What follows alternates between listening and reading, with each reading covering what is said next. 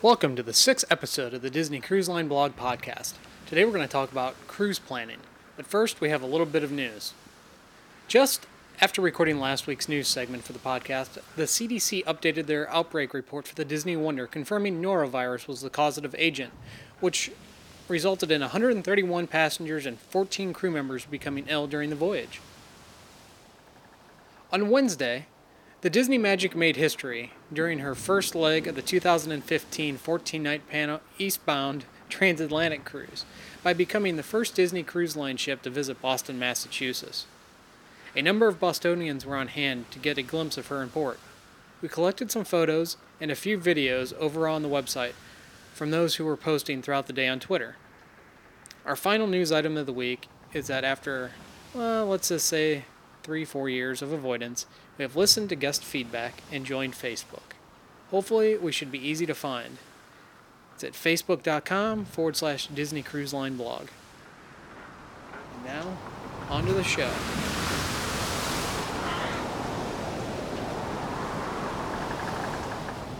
This week, we're going to talk about preparing for your cruise.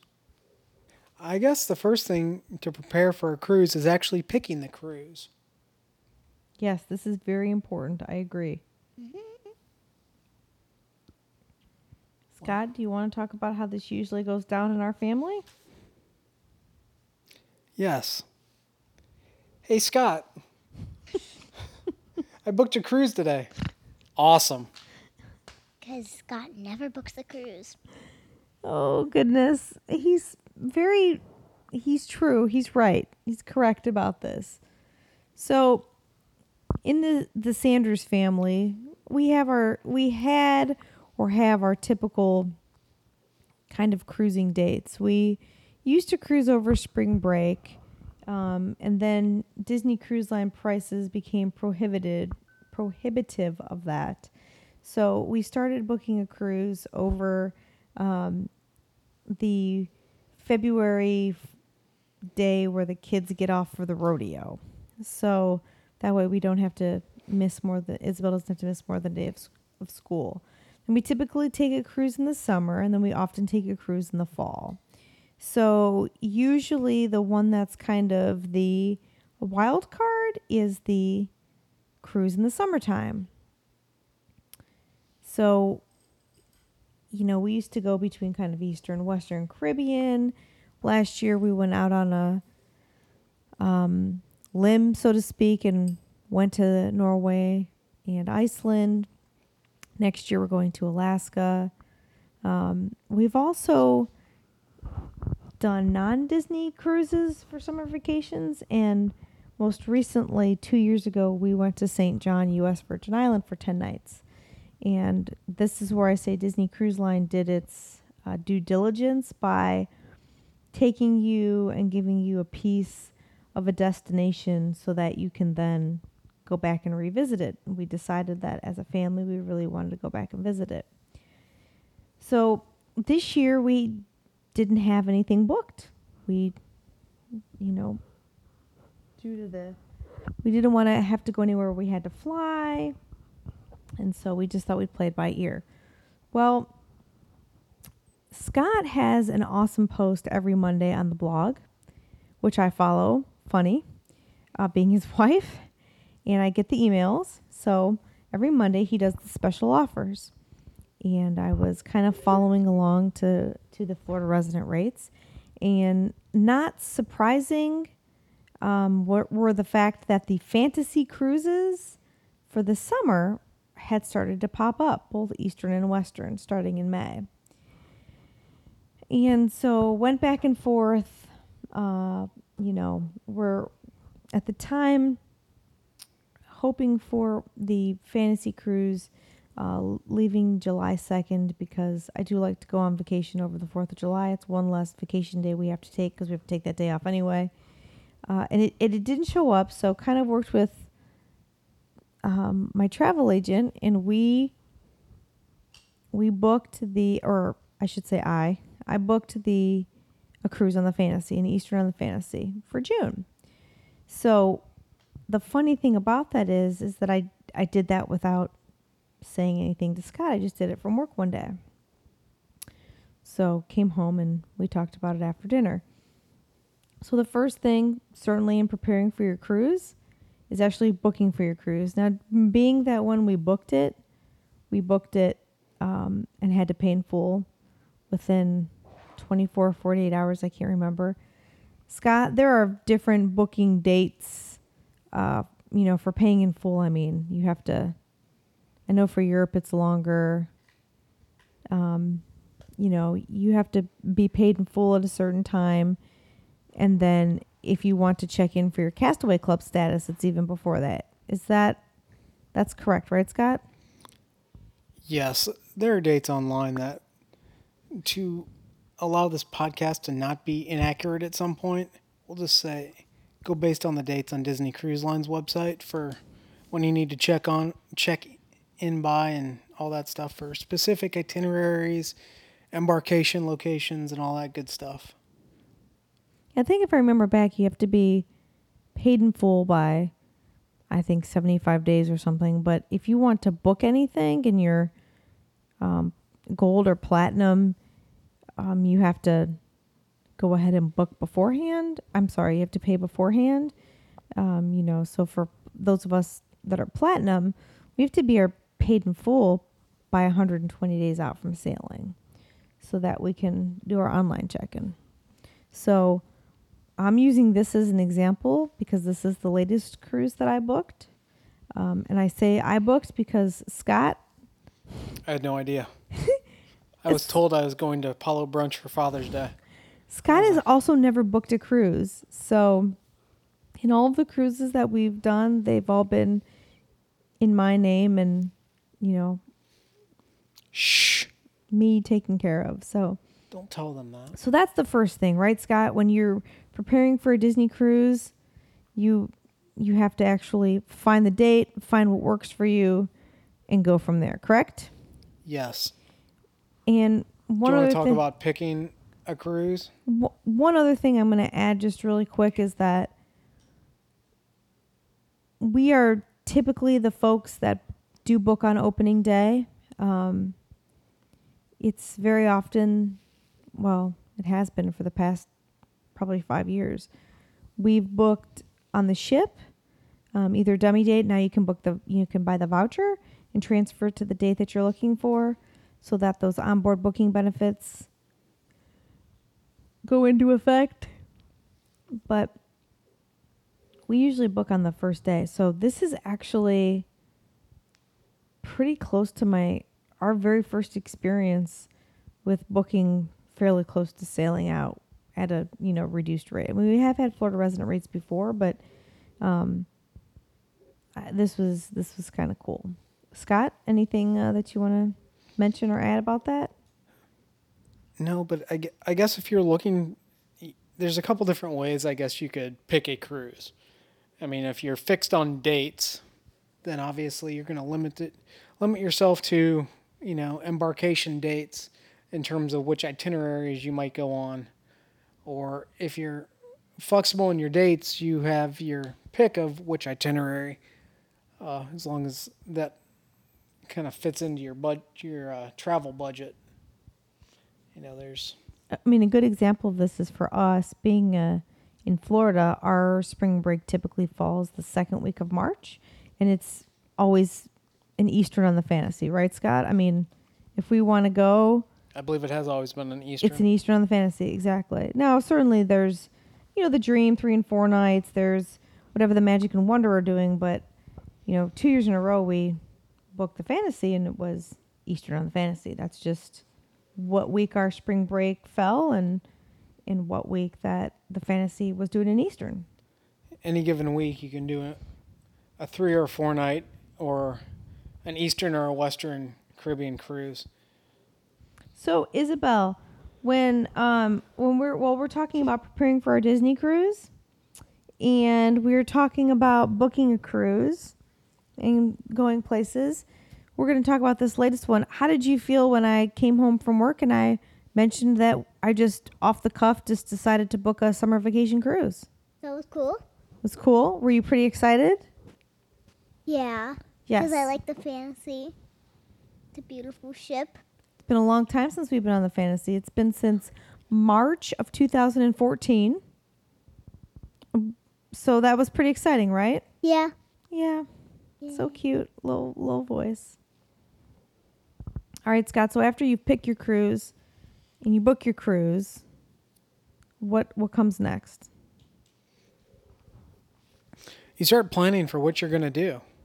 And, I mean, are you going on a cruise to just relax and lay around the pool or the beach, or are you going out and exploring the ports of call? Well, I will add in that really quick before I actually booked and paid for this cruise, I did check with our pet and house sitter to make sure she was available, because normally I'm able to tell her, months in advance to kind of plan, but I did have to make sure that was that was an option, because we have cats. She just comes, she stays here, she picks the mail up for us. So for some of you, those are things to kind of also put into consideration. If you're taking your kids, if you're leaving your kids home, do you have a sitter? Do you, are you going to board your pets? Are you going to have somebody come watch them at your house? That all, for me, that all goes into planning for the Disney cruise as well. The next phase of your cruise pre-planning would be, what are you going to do on your cruise? I mean, what are your plans for, say, your sea days? What are your port plans? Kind of checking those things out. Are you winging it? Yeah. Basically, I'll give you guys an example of this. There was a cruise on the Fantasy that was a Western in 2012 that Scott and Isabel and I went on. And Isabel and I only got off the ship for a few hours in Grand Cayman. We stayed on the ship at Costa Maya. We stayed on the ship in Cozumel. I essentially watched Funnel Vision movies while Isabel played in the pools. And of course, I watched Isabel. Scott did go on land to do some work. But that was an example of a cruise where, we had been to the Western a couple times before that, the Western ports. So that was essentially billed for us as a relaxing, no plans, nothing to do cruise. The other side of that is our Southern Caribbean cruise, where we had something booked in every single port, whether it had been on our own or a Disney excursion. So Scott's right. You have to sit down and think about what you're going to do. For this upcoming cruise, we actually sat down and talked about it together. We knew that we were going to St. Thomas / St. John and Tortola. Tortola is a new port for us. Being that we booked so close to actually sailing, we just went ahead and booked a Disney excursion. And I say we, but I just booked it and then told the family about it later. If I wanted to, I could go and I could look at, looking for a local group that could take us to snorkel, the caves. But it was just easier at that moment to just go ahead and book it. So we did that. And then when we go to St. Thomas, we know that we're just going to, kind of escape over to St. John. So Beeline to Red Hook. Get off the ship as soon as it's cleared by customs and go. So that was just a confirmation, at dinner that night. Is this what you want to do? Isabel and Scott were like, yes. Perfect. That's what we'll do. So those things go on with planning. I know that for the Southern Caribbean cruise, we did a lot more planning. We all talked together. We looked for high points of what we wanted to do. We decided whether we were going to use a Disney excursion, whether we were going to book on our own. We did the same thing in Norway and Iceland. So, Scott is definitely right. Make the decision on, are you going to chill? Are you going to, try to see as much as you can? Or are you going to just walk around on your own? So those are all important things when you're planning for your cruise to decide what kind of vacation you're looking for. I think in the planning in the ports, it's if you're going with kids, I think the end result is much better when you include the kids in the planning phase. You should. You definitely should include the kids. I mean, it's much better when you include their input and make decisions on what you want to go see and do. So everybody kind of gets a chance to, everybody gets a chance to weigh in. So, it's fun for everyone instead of, oh, this is just mom and dad going on something they want to do and fit the kid in. But I don't know, that's just from our experience. It's been much better when we've involved Isabel in the planning because she has fun, right? Yes. Yes? Yes. Because have we gone on some where we haven't asked you? I don't think so. All right. I couldn't remember. No, because when we went to even the Southern Caribbean, she was reading the tour books too, if you remember, Scott.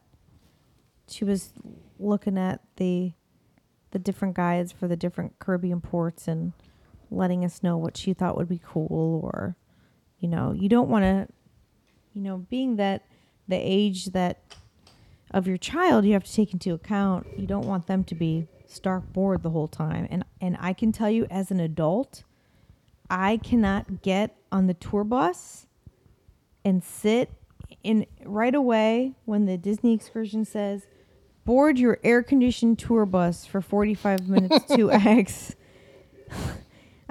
I just go ahead and click to the next one because, we decided, this is kind of a side note, but we decided in St. Lucia to go on a Disney excursion because we wanted to see these 3 key points. And that was actually my mistake because we should have snorkeled under the Pythons.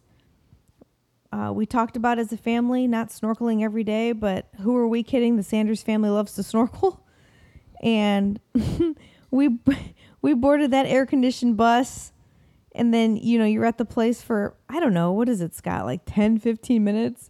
And then you boarded for another half an hour, and you spend so much time just on a bus. And the local tour guides, I just don't feel like I'm on for those chunks of time, but I think that one, by the end, we were all just groaning because, yeah. So take those descriptions into consideration. Disney makes it sound, they use their Disney speak. Board an air-conditioned bus for a scenic 45-minute, drive to, that means. They're not Disney buses. It's not Magical Express. Right. That's right. So it's a local van. And sometimes that is the only way to see things, but if you're going 45 minutes to one place and then it becomes, 90 minutes to the next place, and you have a young child who's 5, good luck. Because if the adults can't sit still, how's the 5-year-old going to sit still? So these are all things to keep in mind in planning for your Disney cruise. I think I was 7 then. Again, it was hard for your parents to sit still in their 30s. I don't get motion sickness, and I was getting motion sickness. Yeah, the little kids were having a rough time. I believe I kissed dry land. Yeah. So we got back to the port. Important aspect of planning for your Disney cruise. So Scott, once we decide what we're doing on the cruise, what do we do next? Pay? Yeah, we have to pay. Paying's the worst part. Really? Yeah, because you gotta put your money into it. I love the child who has never had to pay for something like this has to talk about paying. So, I'm out. As we mentioned earlier, 120 days in advance for the Platinum Cruisers. So if we want to do our online check-in and book things. Have a chance at a cabana. Right. You can't do anything until you're paid in full. And one thing that I found with this cruise, with the Florida resident rate, I think we booked maybe 57 or 54 days to sailing or something like that, you had to pay in full right away. So it wasn't make a deposit and then pay in full. It was Disney Cruise Line saying, yeah, we need it all right now.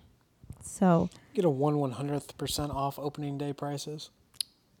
you know what? That's a very good thing, Scott. I'll have to go back and look and see what the opening day price was for this cruise, because I can tell you we saved a lot off the current rack rate, including the guarantee staterooms, but I'm not sure what it was for opening day. It's the Fantasy though, and the Fantasy has just gone up exponentially. So I can't imagine that it was cheaper I can't imagine that opening day was cheaper. Let's find out for the fun of it. Using the touringplans.com Disney Cruise Line fare tracker, it looks like we saved about $1,700 with that Florida resident rate based on the opening day pricing for that itinerary for our travel party and stateroom category. I told you, the Fantasy. I know, Scott, you like to refer to her as funny money.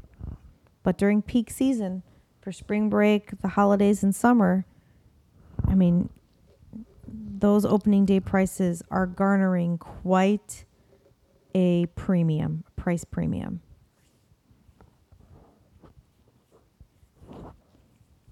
All right, so we paid, and I'm going to let Scott, he's done it for almost all of our cruises, but this was the first cruise that once we paid, I did online check-in. So that was kind of the cool thing, that I came home from work and I told Scott that I asked him where he wanted to go for brunch on Father's Day. And he kind of looked at me because we're not big celebrators in the Sanders family. And I asked him if Palo Brunch was acceptable. And it still didn't quite sink in until I pulled out the cruise contract signature page and told him that, his signature would be required. And then finally, it kind of clicked with Scott that, Emily booked a cruise. So I did go through the online check-in process and all of that good stuff, the bookings. But Scott has done it for every cruise except for the very first one we took on our honeymoon in 2005, when there was no online check-in. So he can kind of guide you through the process and how that works. I mean, when you sit down to check in, there's a couple good things to have available. Except that we usually do it at midnight, and you're usually pretty cranky because you've had to stay up until midnight. Yes. If you're... it's a true story. If you're really hard-pressed to secure a specific reservation time, or, there's something that would make or break your trip... Cabana. People that want cabanas. It definitely... increases your chances of getting what you want if you show up at midnight to log in when your booking window opens. It doesn't always guarantee availability. However, it increases your chances of getting what you want. But a couple things to have available are your passport numbers, if you're using a passport for each member of your travel party, as well as the credit card you want to use to put on your account beforehand. Having those items ahead of time will help going through the online check-in process, because you go in, you more or less, it hasn't really changed. I will say that we've driven to the port, we've traveled. I mean, it's been a long time since we've actually flown into a destination and taken like a Disney transportation to a port.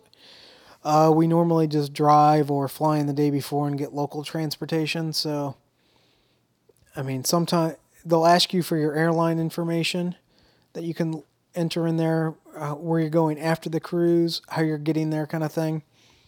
So if you have flight numbers available, make sure you have that to enter. So when you're logged in and you start the online reservation check-in, one of the first things you have to do is kind of update and make sure all the guest in your travel party information is correct. It'll include, the home address, the emergency contacts. There are shortcuts to, if you're traveling with 5 people in the same household, you can apply the same address to everybody. It's going to ask you if anyone in your travel party will be pregnant 24 weeks or more at the time of sailing. That's something you'll have to consider. Nope, not us. There's an identification tab that you'd then go to. The identification tab will be where you'd enter your passport number, or you'd tell it your photo or government ID. This is where you'd actually need in terms of a passport, where you'd enter your passport number and the expiration date for each person in the travel party. But if you don't have all of them, you can go through and add it later, because for some reason Isabel's was not saved, even though she's had a passport since 2012. For some reason it just wasn't saved. And at work, I didn't have her passport number, and I didn't want to call Scott and ask for it, because then that would kind of give away the surprise. Why would I be asking for Isabel's passport number? So you can, if you don't have it, you can click through it and go ahead and add it later, which actually didn't do. I sent it to the travel agent and she did, and now it's on file. But it's usually on file, but for some reason on this one it wasn't. But just a side note, to reiterate that you can go ahead and click through to the next step if you don't have everybody's. Once you enter your identification information, the next part of the check-in process is your pre- and post-cruise stays. Pre- and post-cruise information. It'll ask you if you're flying in before your cruise, and then you'd enter your flight information. Then it wants to know what you're doing after your cruise. Are you going back to a hotel? Or are you driving home? Are you flying home? And it's more specifically, how are you leaving port? Disney transfers, a car parked at the port or at the terminal, private transfers, or a rental car or shuttle. It's just some more information that Disney's requesting. Okay, moving along in the check-in process, Disney's going to ask you for how are you going to manage how are you going to take care of your onboard account? Who's the primary? It's going to ask you if you want to put a credit card down, if you're going to use cash or other payments. Robert Iger is paying for ours. Yeah, I don't know how that works. We're going to try it next time. Or if charges are going to be paid by a different person in your travel party. Anyway, this is where you'd enter your credit card information, your card number, the expiration date, and all that good stuff. And it'll also be the spot where you can assign charging privileges to other members of your party. So this is where if you have kids in your travel party, where you grant or deny them charging privileges on your onboard account, which with the new additions, like on the Disney Dream of Vanellope's Sweets and Treats, may not be such a good idea for those that don't have the good willpower. I always tell Scott, my favorite word as a parent is no. So happily check no charging privileges next to Isabel's name. Not that I think that she would go and charge something at this point without asking us, but again, my favorite answer is no, so might as well click no. One other thing to add, if you decide that you're going to settle in cash, you can choose that. Oftentimes when Scott has done this check-in at midnight and I'm fast asleep, he'll check cash because he doesn't feel like digging out the credit card and then go add it later. You can always change that at guest services. But Scott, isn't there a caveat about if you do cash, they'll only let you charge like to $500 before you have to go put money on it? There's something that says it on the online check-in. Yeah, since we're already checked in, can't really change it to see what the exact wording is, so I don't want to go but yeah, there is something about settling in cash. There's certain limitations they'll put on your accounts. Or they'll also charge your credit card once you reach a certain onboard threshold. Once you charge so much to your Key to the World card or your stateroom folio, they will charge it to your credit card. All right, the next important thing, depending on how you're getting to the port, if you're taking a Disney transfer, this doesn't really mean as much. But if you're finding your own way to the port arrival time is important. If for Platinum and Concierge cruisers, you can pretty much get there at any time you want, and after the port opens, and check in and get boarded based on when your check-in time is. However, Right, you don't have to choose the time if you're Platinum No, or Concierge. in fact, it says, since you're a Platinum or Concierge guest, you are not required to select an arrival time. You may arrive anytime during your embarkation hours and board the ship at your leisure after check-in. However, if you do, however, for those that are not Platinum or sailing in a Concierge room, you'll be asked to pick a concierge. You will be asked to pick a port arrival time. It gives you like a window of what time that you'll arrive at the port to go through the check-in process. It really helps to disperse the guests arriving at the port because of the drop-offs and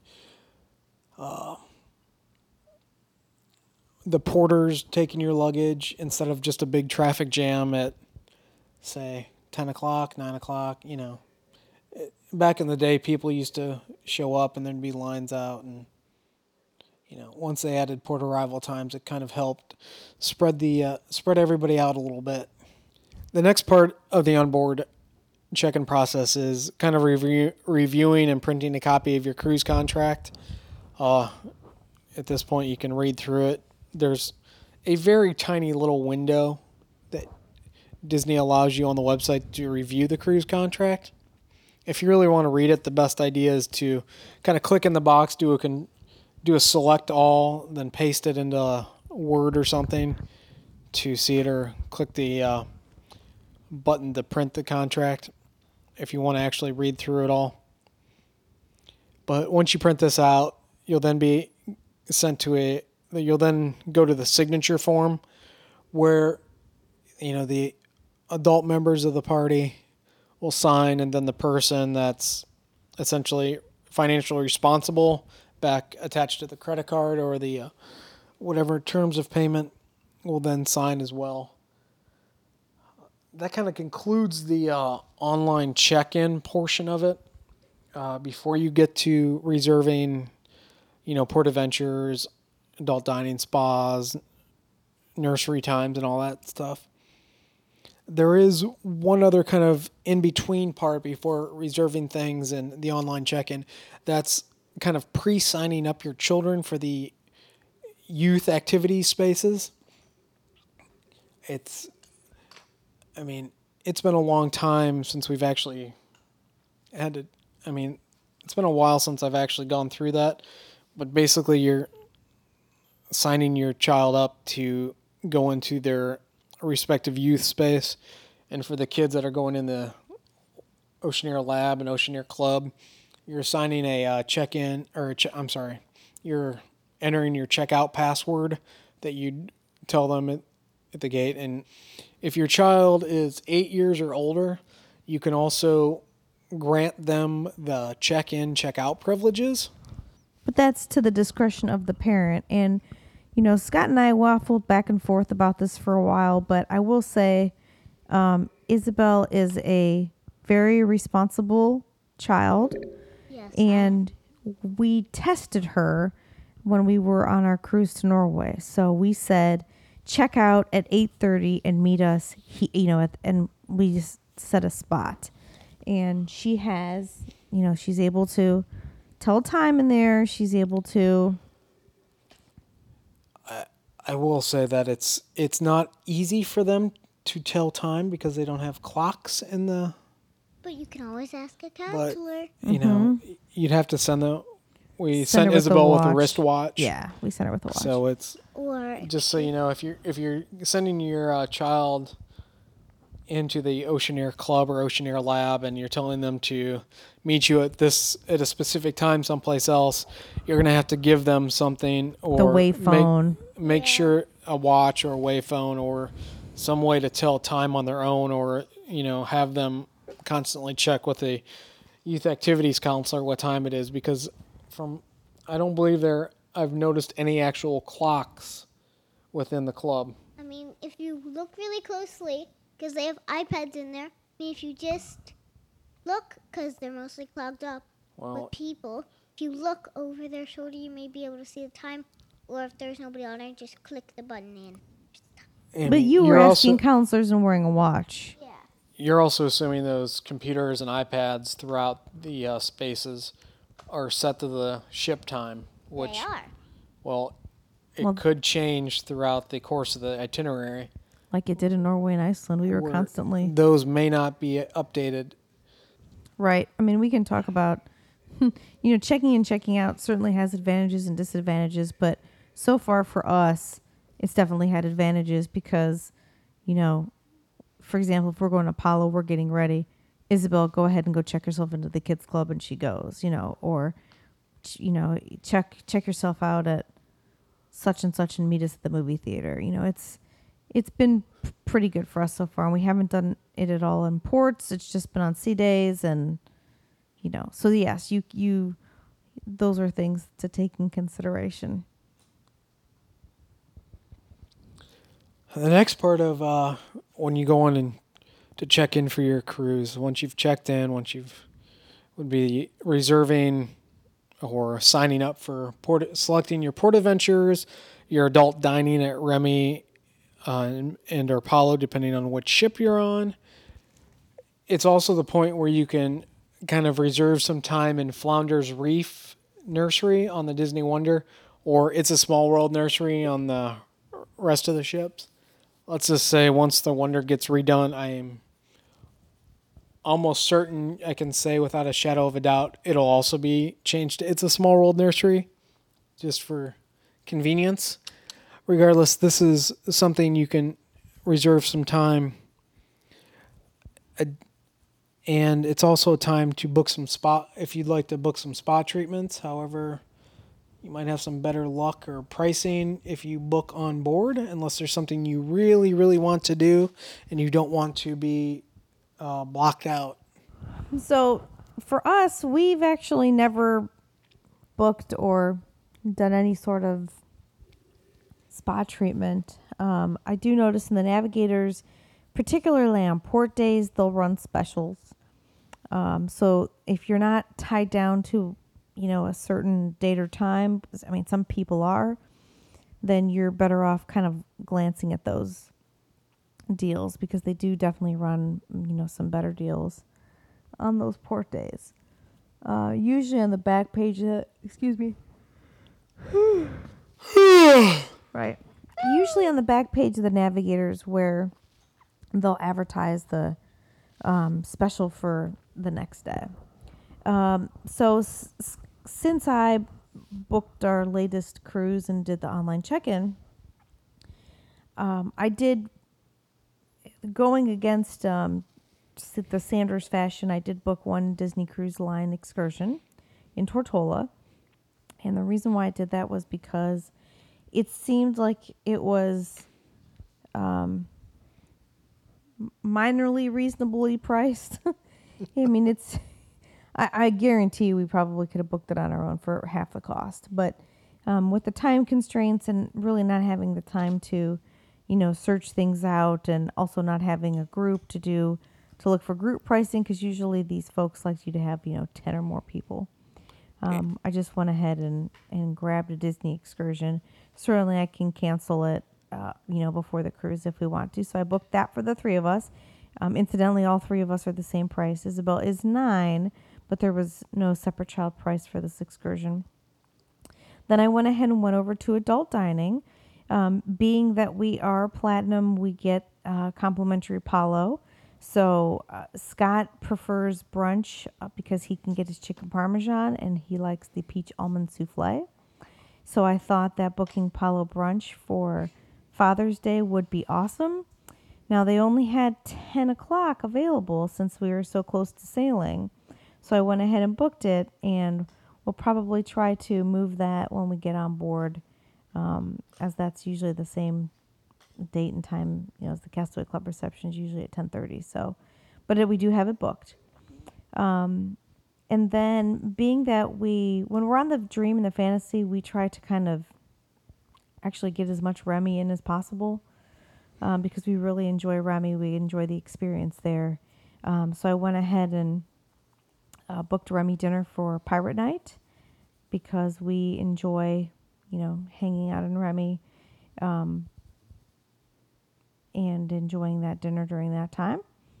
And then this time, instead of booking the Remy brunch, because you are allowed one brunch and one dinner beforehand. Certainly when you're at the restaurant, if you enjoyed dinner so much and you want to come back again and there's availability, they'll let you or they'll put you on a wait list. But in the beginning, you can go ahead and book one brunch or one dinner. Decided that instead of doing a Remy champagne brunch, which we've done several times on both the dream and the fantasy, we're going to go ahead and give the dessert experience a try. So I went ahead and grabbed a reservation for that. That is only offered on the Thursday C day at 3:30, so you don't really have much of a choice. And again, you can always cancel it if you change your mind. So for a recap, you can book one brunch, one dinner per each adult restaurant. So I went ahead and grabbed those. Food is very subjective, so everybody likes different things. And Scott and I definitely prefer the experience that we get in Remy. When we're on the classic ships, there's Palo, but there's no Remy. So when we're on the Dream Class ships, we like to go ahead and get our time in there. Scott, anything to add about those things? No.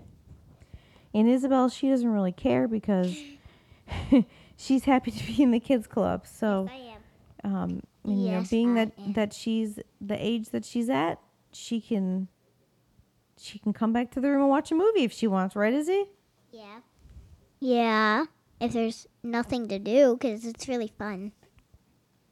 Right. You really enjoy the kids club. So, yeah. So that's the online check-in part and the reservation portion of it. Okay, once you're all checked in, you've got your things booked, you've already planned things out, kind of know what you're doing. One of the other things to do is, how are you going to get to the terminal? How are you going to get to the port? Are you driving? Are you need to park? Are you renting a car? Are you flying and getting a transfer? All these things to consider, depending on where you're coming from and which home port you're sailing out of. If you're doing one of the land and sea kind of vacations at Disney World, and you're doing the Disney transportation, it's kind of pretty straightforward. You fly into Orlando International Airport, you take, Disney transportation, either, to the port or to the hotel, and then from the hotel to the port, and then to the airport, whatever combination of stay you've got going on. If you're, flying, say, to, Miami, Galveston, San Diego, Vancouver, you're, working on a transfer if Disney's offering that at that regional home port. Are you taking local transportation and getting there? These are all things you need to really take a look at. For the most part, sailing out of Port Canaveral, we're always driving to Port Canaveral, so we're always looking, we always have to take in consideration parking our car at Port Canaveral. I'll be honest with you, the convenience is so high of parking right at Port Canaveral. I will admit this is one of those things I personally like to splurge on, because there are cheaper alternatives, which I've touched on in the past on the website. Parking at like off-site parking lots around Cape Canaveral, and getting shuttled over, or renting a car and driving there and dropping off the rental. These are all options. However, I really like parking at Port Canaveral.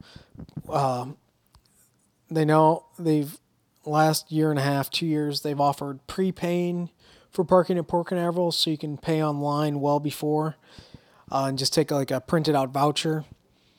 I mean, I personally like it because I can park, what is it? Would you say 100 feet away from the security gate?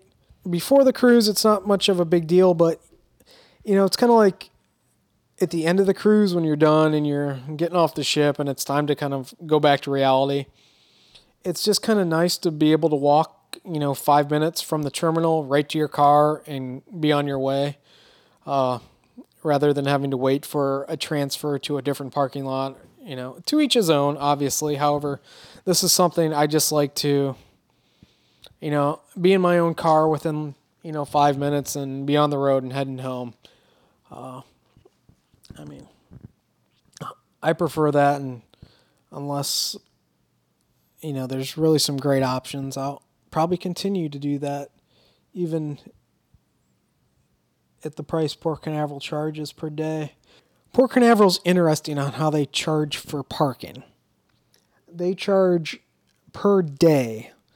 So in the case of a 7-night cruise, you are paying for 8 full days, when in reality you're not even in the lot for 7 full days based on a 24-hour clock. That's just the way it is. It's the way the port's been charging for a few years now, but that's just something to keep in mind when you're doing the budget and planning for where you want to park. It's not that expensive. I know a lot of people, choose the off-site places and they're happy with it. And I've seen other people, there's some hotels in the Canaveral area in Merritt Island that offer transportation. There are many options you have, especially out of Port Canaveral, to get to the port. I know when we've sailed out of Miami, we drove to Miami and we stayed at a hotel that offered secured parking. They offered a free, was it a included tram ride, Emily? Not a tram ride, but a van ride over to the port. The shuttle, yes, they got you there, but not back. So you got a shuttle there, and then we had to take a taxi back. But that was fine. It ended up being cheaper than what it would have been, including the taxi, than paying for parking at the Port of Miami. However, this is just one of those cases we needed a place to stay before the cruise, so we found this, and it worked out better. If we were driving there the day of, we might have considered actually parking at the port. It all comes down to how you're traveling to and from before and after your cruise on what works best for you, and after you look at all the options available. But I guess the biggest takeaway is there are quite a number of options, and what I prefer may not be the best for you, but it's worthwhile checking them all out before making final decisions. The other big preparing for your cruise comes down to packing for your cruise.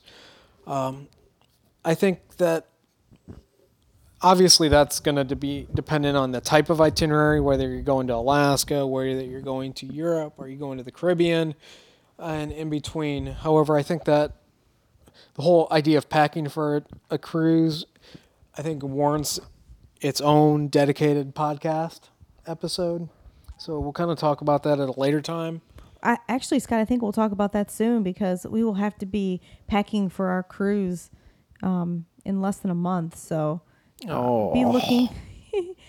looking for that podcast coming up, in one of the next few weeks. Spoiler alert. I dislike packing. I love packing. It's so much fun. Scott, spoiler alert. What was your favorite vacation you packed for? I already know the answer to this. Old Key West? No. What? I'm pretty sure it was St. John, because all we did was put bathing suits and swim trunks in it. Oh, yeah. The only thing I don't like is unpacking. Yeah, unpacking. We covered a lot of the main topics for preparing for your cruise. We're going to turn it over to Isabel to go over some of the questions we received on Twitter over the past couple days. Isabel? So Michael Scopa wants to know, can you have the DCL bus transportation pick you up at any resort? It's been since, 2005 since we've used the Disney transportation to go from a resort to the Port Canaveral. So, admittedly, we did not know the obvious answer, but we wanted to check. And I did consult the unofficial guide to Disney Cruise Line for 2016. And the answer is yes. The Disney Cruise Line Magical Express buses will pick you up at any of the Walt Disney World Resort locations and take you to Port Canaveral. The buses might stop at one resort, then go to the next and kind of fill up on a route. But yes, they will pick you up. And in fact, a couple weeks ago when we went camping at Fort Wilderness. And by Scott means Scott. Yes. With some friends, we did see a Disney Cruise Line bus on Saturday morning with a couple people getting on to go to the Disney Fantasy.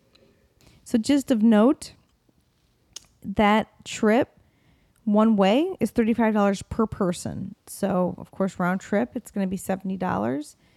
Scott and I did do this for a honeymoon in 2005. We had him pick us up at the Caribbean beach and then afterwards take us back to the Caribbean beach because we did a 3-night Bahamian cruise on the Wonder. And the other thing to note is when you're taking Disney transportation, you are not going to be the first people that are there at the port and not going to be the first people on the ship. I recall Scott and I getting there about 2 o'clock, and being that they start boarding between 11:30 and 12, you feel like you kind of miss a lot if you're not doing late dining. You want to you won't eat lunch because you want to be hungry for main dining, and are some advantages and disadvantages, of course, to that. So keep that in mind. It's really even exaggerated when you're doing just a 3-night cruise. When you don't get there till late on embarkation day, you almost feel like you lose a lot of time. You'll lose off on the opportunity to eat lunch on the ship, depending on, say you have early dining, you don't get to the terminal until 2 o'clock. By the time you get checked in, maybe 2:30 on the ship, and it's almost time for the sail away party and all that kind of stuff. You kind of miss out on some of the time to walk around the ship and all that. Signing up for things, dining changes, tasting, some of those things that could possibly fill up. So I'm not discouraging the Disney transportation, just those are things that you have to think about, right? Correct. The scheduling is a little out of your control. Okay, so Heath and Matt Doyle ask similar questions regarding getting to the port. Heath is asking about Disney Motor Coach, which we just talked about. There's the rental car option, which you can rent the car and then park at the port. There's the limo and, versus Port Canaveral and other ports. And Matt is asking the same thing, economical ways to get from Port Canaveral from OIA and options not to leave your car for 7 days and pay the terminal fees. So guys, this is something that we are not familiar with. So I think this is a good question for us or Scott to go ahead and pose on Twitter or on the blog, because, for Port Canaveral, as we said in the post, we have done the motor coach once, but we just drive to the port and park at the port. Now we have friends of ours that always do one of the offsite parking that's, $6.95 or $7.95 a day, which is, half the price of Port Canaveral. We know people that have done the limo service. So Heath and Matt, we will definitely pose those to our readers, because I know that those questions are important to you guys, and just because we don't know the answer, doesn't mean that someone else, of course they do. So Heath, you did mention Port Canaveral versus other ports. So we kind of mentioned what we did at Miami. we did I want to say it was a Hampton Inn, and it was excellent because we checked in. There was a Publix across the street, so we could grab some beer and wine to take on the cruise. The hotel had a breakfast in the morning, and then we actually parked in a secured parking garage.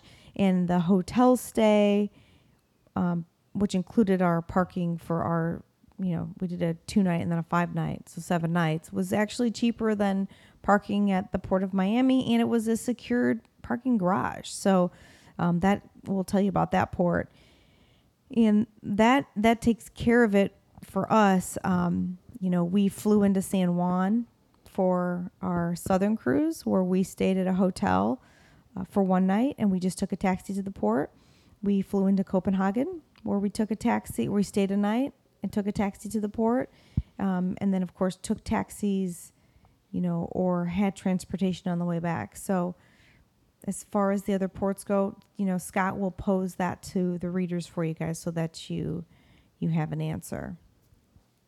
I would say that, just if I were planning for a cruise that's embarking out of a port that's, relatively close to the airport, I would probably look into like local transportation options, taxis, Uber,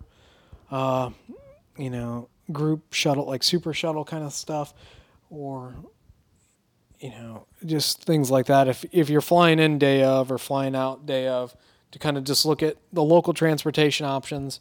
I mean, just to make it easier. I mean, if you can schedule something ahead of time, say like, you can with like super shuttle or people, that's great because you have it lined up for a specific window of opportunity. If you can, meet those windows.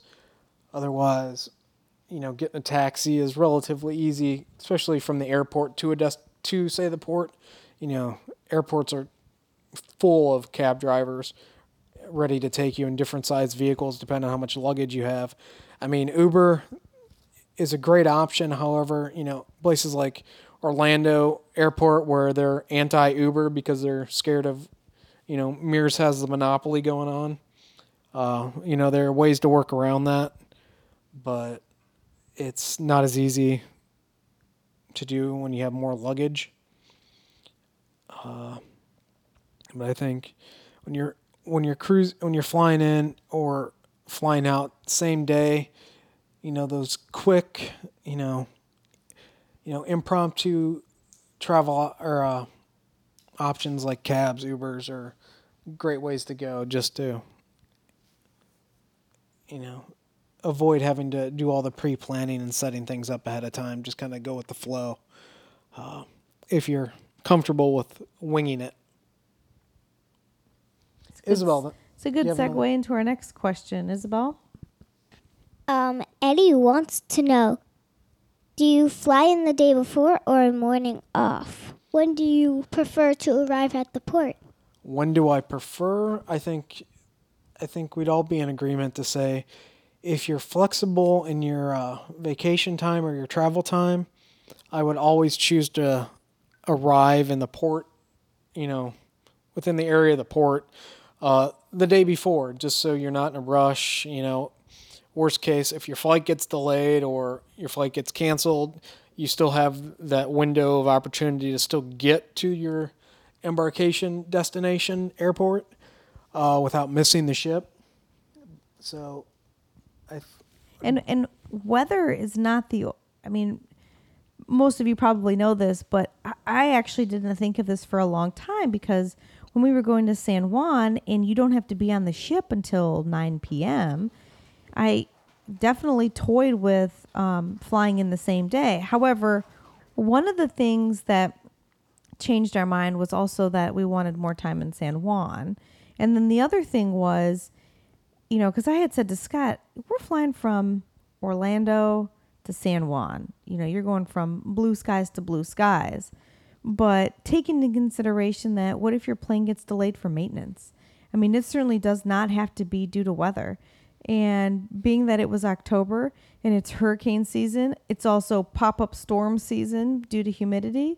So there's a lot of ground stops in Orlando just due to rain. Or just a lot Heavy of rains. lightning, or I mean, there's reasons all the time. So I am definitely in agreement with getting in the day before.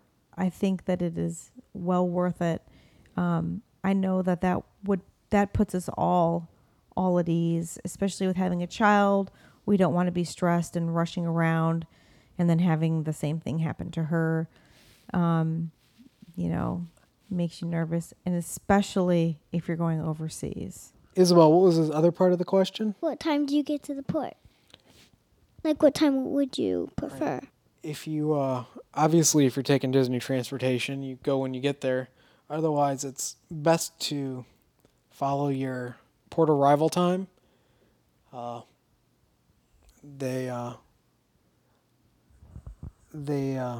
port arrival time is tied to your boarding number. So, let's say your port arrival time is 12:30. Your boarding number might be boarding number 20. It's all predetermined. So you choose a port arrival time at 1. It's not the best idea to go against that and show up at noon. So you should follow when your port arrival time is. That being said, those of us that are platinum, or if you're a concierge, you are kind of allowed to kind of roll in when you want. So maybe you are going on a 7-night or longer cruise and you're fine with, getting there not much before sail away. Or, I can say for us, we pretty much always try to get there and be one of the first ones to board the ship. That's something that Isabel likes, right, Isabel? Yep. Yeah. Yippity-doo-dah. That's right. Speaking just for Port Canaveral, you are given if you're there before boarding begins, the whole area, the terminal begins to fill up. They start announcing boarding groups to go on, and I would say they go fairly quickly. Once the one group goes through, they call the next group. So, it will progress to, pretty much open boarding, sooner than later. But I don't know what time that begins, do you? Yeah, honestly, We've never been there that late. Just the way we travel, we're always in the beginning of the boarding, so we haven't spent time in the port to kind of see how long it takes to, get through the different boarding groups. Definitely by the time the Disney buses get there, they have been on to open boarding, though. They're not calling numbers at that point. All right, Isabel, next question. Theme park beer drinker wants to know. Hi, Dave. Hey, Dave. Hello. Anyway, how badly is sunscreen needed? How much should you bring? Well, Dave, we will happily address this in more detail when we talk about packing for our cruise, because Scott and Isabel can both tell you that I take a storage size or a gallon size Ziploc bag full of multiple sunscreens. However, sunscreen is needed badly. No sunburns. No sunburns. Isabel is 9, and she has, knock on wood, never been sunburned due to my sunscreen diligence. You're in the Caribbean, so your sun is similar to what it is here in Florida. But I will tell you that one thing that Scott and I notice all the time, Isabel as well, same things we notice at the theme park. You get sunburned on that first or second day, you're feeling like crap the rest of the cruise. So it is definitely better to bring it and prepare. The other thing is that spray sunscreen, it's best applied to your hand and then put on your body so that you don't miss any areas. I have seen some pretty fun sunburns on Scott where he has sprayed his own back, and there have been some Zorro zigzags because he didn't want to, quote unquote, bother anyone in his family to help him. And he has had some awesomely red zigzags on his back. Scott, do you remember those? I don't know what you're talking about. Right. Oh, well. The other thing, of course, is I see parents, that they have their kids on the pool deck and they're applying sunscreen. So it's important to actually do that 30-minute sunscreen application before you leave, 30 minutes before you leave your room. So for us, if I know that we're going to the pool or we're going on an excursion, that is something that we put on, or at least myself and Isabel, because sometimes Scott does like to do his own thing. We will do it before we go to breakfast so that we have time to kind of let it settle. And then the second most important thing is the reapplication process. And I prefer a product by Neutrogena called Wet Skin. I like the kids version because the SPF is 70, even though, they tell you really only need an SPF of, 30 or 45. It depends on who you listen to. But I happen to like this Wet Skin because it goes on you when your skin is wet. So Isabel can be playing in the pool and I'll tell her it's time to re-up. She runs out, she gets re-upped, and she goes back in, and it even works on a wet body. So I use that exclusively for reapplication for all of us. Another product I like is also by Neutrogena, which is called Beach Defense. And that one is really cool because you can have sand on you, and you can use that. So, yes, Dave, very important. Please use the sunscreen, and, you'll be miserable without it. And so will the children. So, Isabel always has to put extra on her nose too, because, you sweat it off of your face a lot. So I will go into more details for those of you that care about the Sanders Family sunscreen. But I do have certain things that I use for certain places. When we went to Norway, still had the sunscreen in my facial moisturizer. So even though we were in Norway, Do we have to wear sunscreen in Alaska? I will have it on my face. I'll have it on my nose. So, granted, we were in the Southern Caribbean. I mean, you go through, if you're reapplying the way you're supposed to, you go through a lot. Isabel, what is our next question? Would you bring press penny? It is very important. Press penny money. Who is this? Who asked that question? Derek Bergen.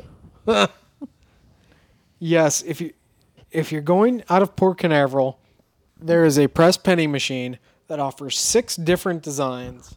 One for each of the cruise ships. There's one for Castaway Cay, and there's one general Disney Cruise Line design. And if you're really lucky, both machines of 3 designs will be in operation. If you'd like to see kind of what we're talking about, I'll include a link to one of the blog posts we did on this, we have a video of the different coin designs. So yes, and if you're going, definitely inquire with Derek Bergen, because I'm sure he'd like some more for his collection. Also take extra in case that you get a misprint. So if it is off and the printing isn't right on your penny, and you really want it, you want to make sure that you have that extra 51 cents there. It's a good little souvenir to bring back for a friend too. Isabel, our next question. It's not from Derek Bergen. Mr. Bayard, I hope I said that right, has a child with a tree nut allergy. How limited will she be? Not looking to torture her for 3 days with only chicken strips and pizza. Wow, Isabel, would you consider pizza for 3 days torture? No. I love pizza. If you make sure when you're doing your online check-in, there is a space that you can go add special needs or allergies. I clicked on that one just to kind of look and see what they were when I did online check-in. Scott has a shellfish allergy. I didn't check it, but there are boxes that you can add and let your servers know, things like that. The other thing is that since your serving team travels with you to all of the restaurants, that's something that you'll tell them on the first night, and they'll let you know what can and can't be ordered. And do not be afraid to order off the adult menu. Isabel has actually, in all of her cruises, she started cruising at 3.5. She's now 9. She has ordered off the child's menu one time, and it was a lunch entree. which she didn't end up liking, but that's besides the point. She orders off the adult menu every time. So if they're an adventurous eater, or even if they're not, this is a good time for them to try things. And the serving teams will definitely take care of that. I can say that in all of our cruises, I have noticed there are very few things that have nuts on them. I'm a big peanut butter chocolate fan. And, I've noticed that, there are a lot of, you can't find it very, very many places on the ship. So I think that they're very careful when it comes to at least a nut allergy. And then, on the other places on the ship, such as Cabanas, which offers breakfast and lunch, definitely mention it to them. And they'll certainly let you know. They're great with it. They don't have an attitude. They're not nasty. They're absolutely happy to help you. So they will not just have to eat chicken strips and pizza. Although I will tell you that Scott would consider that an awesome vacation for him. Depending on the allergy needs for your situation, I mean, if you have if you're booking with a travel agent, you have them contact, or if you feel better just calling Disney Cruise Line on your own to kind of discuss your dietary needs for your, during the time when you're cruising, in case they need to, prepare to have special items on hand, specific kind of like milks or, whatever the case may be.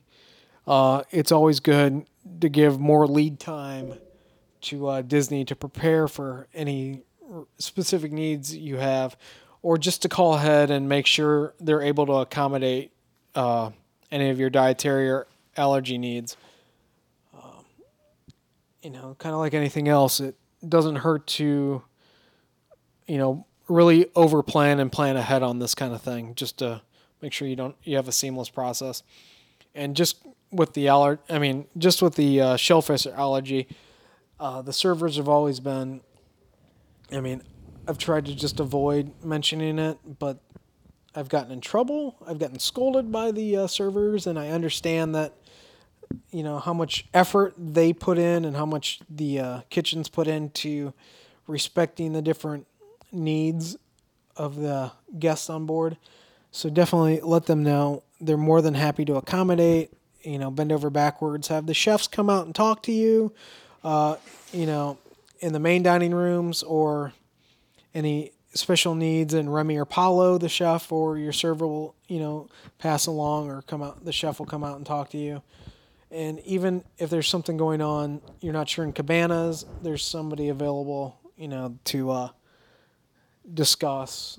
There's always a chef on hand to help work through any needs that you might have, like at breakfast, at Cabanas, or anything like that, just to make sure everything's good. One of the things that does kind of crack me up, though, is when the chef comes out and talks to Scott and tells him not to order scallops. So it's different if, he wanted to order sea bass and there was a shrimp sauce on it. But when they come out and say, don't order the scallops or the lobster macaroni and cheese, that always kind of makes me chuckle a little bit, because the guy has a shellfish allergy. He's not going to order shellfish. It is funny, however, it just goes to show how serious they take allergy needs for their guests. And really the same goes if you're not familiar and you have allergy issues. The same kind of level of, care is taken at Walt Disney World. As long as you let them know what is going on, they'll really bend over backwards to accommodate you. Sounds good. Isabel, next question. Andrew Waghorn wants to know, should you do online check-in? Absolutely. It makes the process, I don't think we've ever not, maybe before it was offered in 2005. Yeah. And I can't remember back far enough to tell you how we checked in for that cruise.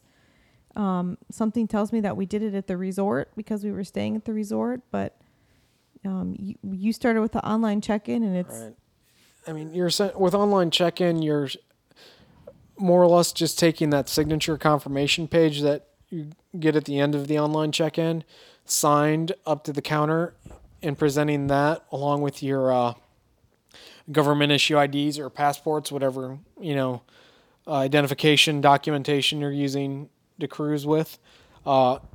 They look at it, they take it, they process it, and you're done. I can only imagine if you haven't done any of that, you're kind of just up there giving all your information. They're going to have to enter your passport, your your government IDs, birth certificates, and kind of things. If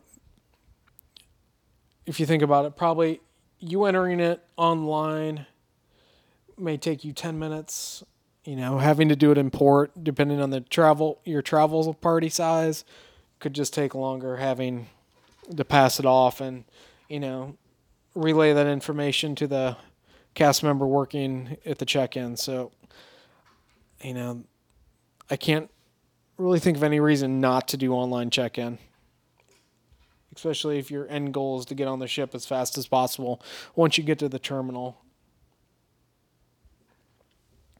Are there any other questions, Isabel? 4 more. Okay. So Barbara Holden wants to know, in the check-in process on the DCO website, how you research your excursions. Is it easier to do it on DCL, private, or on your own? I mean, there's one thing about researching excursions on the, inside the check-in, logged in specific to your cruise, is that they give you the times of the excursion, which aren't available like when you're just looking at Disney Cruise Line's website for Port Adventures. You have no idea what time. I mean, say you're in a port from, let's just say 8 o'clock to 6 p.m. When you look at Disney Cruise Line's website for Port Adventures for that specific port, it does not say what time that specific port adventure is. It will tell you, okay, this port adventure is maybe like 3.5 hours, but it doesn't say, there's times where it might be offered at 2 or 3 different departure times. You could sign up for a noon, you can sign up for a 9 a.m. or 3 p.m. Yeah. Exactly, Scott. I'm just going to add here that happened with our excursion to Tortola. So there were 2 choices. There was an 8 p.m. and there was a noon. Now, being that the Sanders family are early birds, I chose the 8 a.m. because I know that we can get done on our excursion. We'll be back by lunchtime. I feel that that's a perfect time to eat lunch in Tortola and then walk around the port area before we get back on the ship. The other time was noon. So, maybe some people would like to have a leisurely morning, get off the ship, walk around, and then go do the excursion. So I wasn't aware of that, exactly what Scott said. No idea what time or if there would be even 2 times offered, because there are some that are only offered once. So like the excursion to Trunk Bay in St. John, which, we don't do anymore. We did it one time, but there's only 1 departure time. So it makes sense for Disney Cruise Line not to publish on their main website what times the excursions are, because it all depends on, the individual sailing of the ship. You might visit Tortola on one specific day for the Fantasy, but you're visiting on a different day for the Magic or what have you, and they're all coordinated with third or contracted tour operators in each port, so their schedules might be different. Anyway, it wouldn't make sense for Disney to show, these are the times or possible times on their main website, but once you are logged in for your specific cruise, then it'll show you the times that are available, because then they can, that's more of a scheduled item specific to your actual sailing that they can tie you to.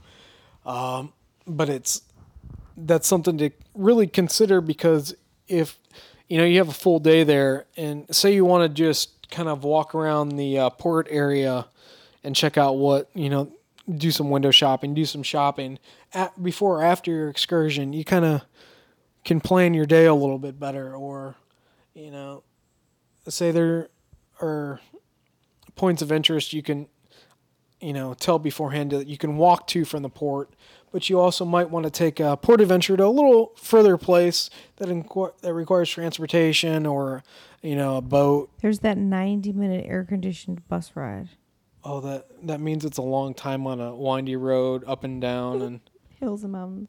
it's not fun. Well, Isabel, didn't she ask about what was the question? Wasn't there something about ports on your own, or what was it? I don't remember. Why'd you delete You it? can't delete it till we're done. Go into the deleted items. Okay, we'll just say, for the other part of that, do you do things on your own, or do you do Disney? It's. I mean, we've mentioned this on our previous podcast when we talk about the ports. It's ultimately what you feel comfortable with. There's a tremendous safety net when going with Disney Cruise Line Port Adventures. The ship's not going to leave you, or in the very, very, very unlikely event that it does, they will take care of getting you back on the ship, all expenses paid. At the next port, they did do that Or, in the Mediterranean. Take a little smaller boat out to the ship kind of thing, depending on how the ship's traveling. Regardless, if you're with a Disney cruise port adventure, you never have to worry about missing the ship or not being able to get back on, or having to foot the bill to get yourself to the next port to get back on. Going on about your own, you incur a lot more risk, because if you don't get back, it's on your own to get to the next port, or, you're financially liable to get yourself back on the ship or back home, whatever your situation may be. Disney's not going to bend over backwards to help you up, because, and they're mad at you. And, yeah, they'll be mad at you. But all that being said, so that's Scott's blog disclaimer. Yeah. We much prefer, and I would go with an 85 to 90% going out on our own. We did most of the Southern Caribbean that way. We usually do Eastern Western Caribbean that way. We did Norway and Iceland that way. For this cruise coming up, we are very comfortable, being that we stayed on St. John for 10 days. We're very comfortable going out to St. John on our own. We know how to, get off the ship, taxi to Red Hook, take the ferry over, taxi to the beach we want to go to, taxi back, get back onto the ferry, and then taxi back to Charlotte Amalie. So we're cool with that. We know how to do it in the time constraints that we can do it. We know what time we want the taxi to come pick us up at the beach, so we can still go to the places we like in Cruise Bay, and Scott can go to St. John Brewery, and Isabel and I can enjoy the ice cream at St. John Scoops, and we're good with all of that. So you have to be comfortable with that. And I can tell you that when we first started doing this, Scott was nervous. Scott was very nervous. I didn't want to get left behind. It took him a couple to get comfortable. What we did was we booked in groups. Mm-hmm. So Scott felt more comfortable, safety in numbers. So we booked in groups. If you're cruising with friends, or you meet people, say on Disboards, Facebook groups, travel agents groups, whatever you're doing, there's tons of different ways to find other people on your sailings. Safety in numbers kind of thing. And the cost comes down as well, because it doesn't become a private excursion. We did that in the Southern Caribbean into St. John and several places before. So it all comes down to what you're really comfortable with and what you're, willing to risk. And also to maybe how well you know the area. And I think definitely. that's I keep speaking to St. John because we're most familiar with that. But since we know that island very well now, so we know the nuances and how long it takes to get to point A to point B. And same thing with St. Thomas. We know when the traffic comes in and so on and so forth. So if you become well-versed with those different ports, I feel that way with Grand Cayman. You have to take the time to factor in the tendering and, where you want to go, things like that. You're able to do it. So, another thing with kind of going on your own or going with an excursion too, whether it be just going out and exploring the port on your own, via foot or getting little taxis around. If you look at the port of call that you're going to, and there's a lot to see and do right in that general port area, I mean, San Juan, if you're going to San Juan as a port of call, there you could basically spend all day just walking. I mean, we kind of did. We did. We did spend all day doing You could that. walk around Old San Juan, eat, go see, the forts, without needing to rely on any transportation or tours specifically. And that just comes down to knowing, the more you research that port of call, the more that you can find that, is it a walkable port of call?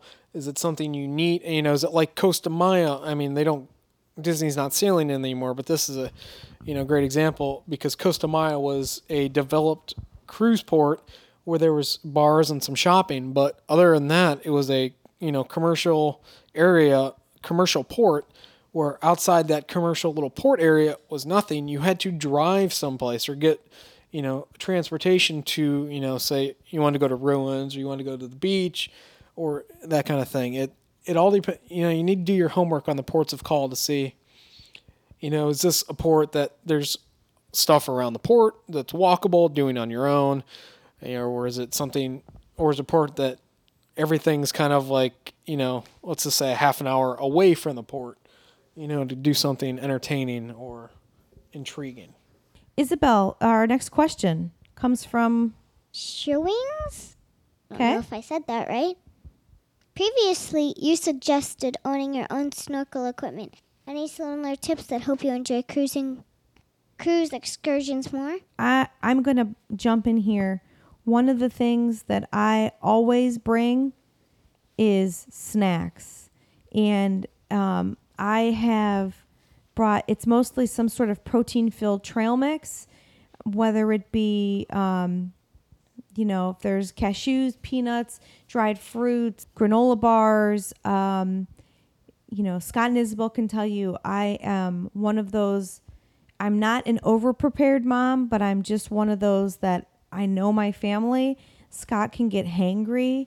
And so if I make them have a protein-filled breakfast, and then, after you do an hour or 2 or 3 of snorkeling, you've burned a ton of calories, and protein-filled snacks are important. And several of our cruises, I have found this interesting, that I'll pass something over to Scott or Isabel, and then there'll be like 4 or 5 other kids that kind of look at me with these puppy dog eyes. And sure enough, and Scott and Isabel can attest to this, I'm feeding the kids that are either on the excursion with us or the private booking that we've booked. I have given people a lot of trail mix and snacks, and that's just something that a lot of people just don't think about or plan for. So boxes of cereal from Cabanas. You can't take fruit back and forth off the ship, but those are good things. The little peanut butter packets, if you can have nuts, the little peanut butter packets in a spoon are great. Isabel, is there anything else that you would say that we're prepared for other than our own snorkel equipment? You should bring a water bottle or water bottles filled with some water so you don't get dehydrated and get all cranky. Scott is right. Having our own snorkel equipment is great, mostly because we know our masks, we know they fit, we know our fins, we know they fit. We use them, we're comfortable with them. Isabel has a vest that, when she was younger, we needed to blow up to help kind of lengthen the amount of time that she could use to snorkel, because although she's a good swimmer, when you're snorkeling for 2 hours, the little kid's going to get tired. So the vest kind of helped her decrease the workload a little bit. So we all have our own snorkels and masks and fins. And while it might be a little bit cumbersome to take with us, we still do. It's just one of the things that we plan into it, along with a waterproof camera when Scott remembers to bring the charger. Okay, Isabel, next question. So Catherine is asking scenery, wildlife to look at on a cruise, especially Alaska. Well, Catherine, we'll have to get back to you on Alaska next year because we have not gone to Alaska yet. So I imagine that there will be some awesome birds and whales to look for. In the Caribbean, you can often see dolphins. That's a very common thing. Dolphins will follow the ships in and out. And when we were in Norway and Iceland, word is you could see puffins. We did not see those puffins, but And neither did the people on the excursion to see the puffins. some people claim that they did see puffins. So, sailing in and out of port is an amazing time to be out on your veranda or out on deck to kind of look for the wildlife. And, anytime that you're out at sea is another good time. So I'll get back to you on Alaska next year. Isabel, our last question. John Yasras wants to know about any tips for an upcoming Magic Halloween cruise. John, I think it would be benefit to just talk about the Halloween on the High Seas cruises in general. We've been on a handful of these sailings over the last few years, and cruises typically have a dress up by Halloween costume night. Depending on the itinerary, it could be Halloween costumes, it could be Halloween cruise casual and pirate, depending on the itinerary. But there is a night they do like a costume contest. There are activities in the atrium where they do each of the cruise ships have their own unique Halloween tree, and it, like on the beginning of the cruise, they do a little ceremony where the kids can come up and kind of plant seeds, and then throughout the course of the cruise, depending on the length of the cruise, the tree will come to life. And I'll kind of leave it at that, just so we don't ruin the surprise for anybody that's not outwardly looking for the information. There's special screenings of Tim Burton's Nightmare Before Christmas. It's kind of an interactive show where they've got in the Walt Disney Theater, they include some stage effects, lighting effects, and there's a little something special at the end too, including a meet and greet. And candy. There's trick-or-treating opportunities on a given day throughout the ship, and depending on where you go, you can get more candy than you could possibly eat in a month. Happened to me. Yeah. Nobody came to the guy. In that case, if you're really looking for the candy, go find the candy distribution points that are off the beaten path. And hidden. So like by the gift shops. Right. Don't tell anybody. This is a secret. We're not going to tell anybody? Okay. There's even some, for the older kids, they do some activities. They were doing a create your own little video. They were doing some shooting video, like a horror movie kind of thing with the teens.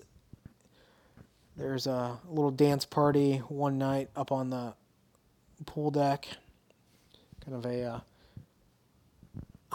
costume contest, if you will. I went in. What other Halloween activities are there of note? There is, when you're checking trick-or-treating, you can, the cup game where you put some under a cup. Mm-hmm. I think I've done that before. Definitely a toss. There was some sort of toss. Oh, they have a little game, Halloween-themed games in the atrium. And in the kids' club, there's little crafts and games. And things, yeah. There's a lot to do. It could always change, from year to. It could always change from year to year. If you're on the cruise, definitely, obviously check your personal navigators for the events in each day. But there's a lot of Halloween-themed events. On the longer itineraries, like a 7-night cruise, there's not necessarily Halloween-specific activities on each day of the cruise. For instance, the tree ceremonies, the events in the atrium surrounding the Halloween story that they're telling don't actually occur. There's not something every night, maybe a couple nights of the cruise, but not necessarily Halloween activities every night. So for those that might be sailing during a Halloween cruise, you're not beaten down with Halloween everywhere you look. Yeah, it's not intrusive at all. I think that does it for the questions today. That's about it for the podcast, too. I'd like to thank everybody for submitting their questions. Thank you for listening. You can connect with the show via the comments on the website, Twitter at the DCL blog, or give us a call at 321-765-3252 with questions, comments, or feedback.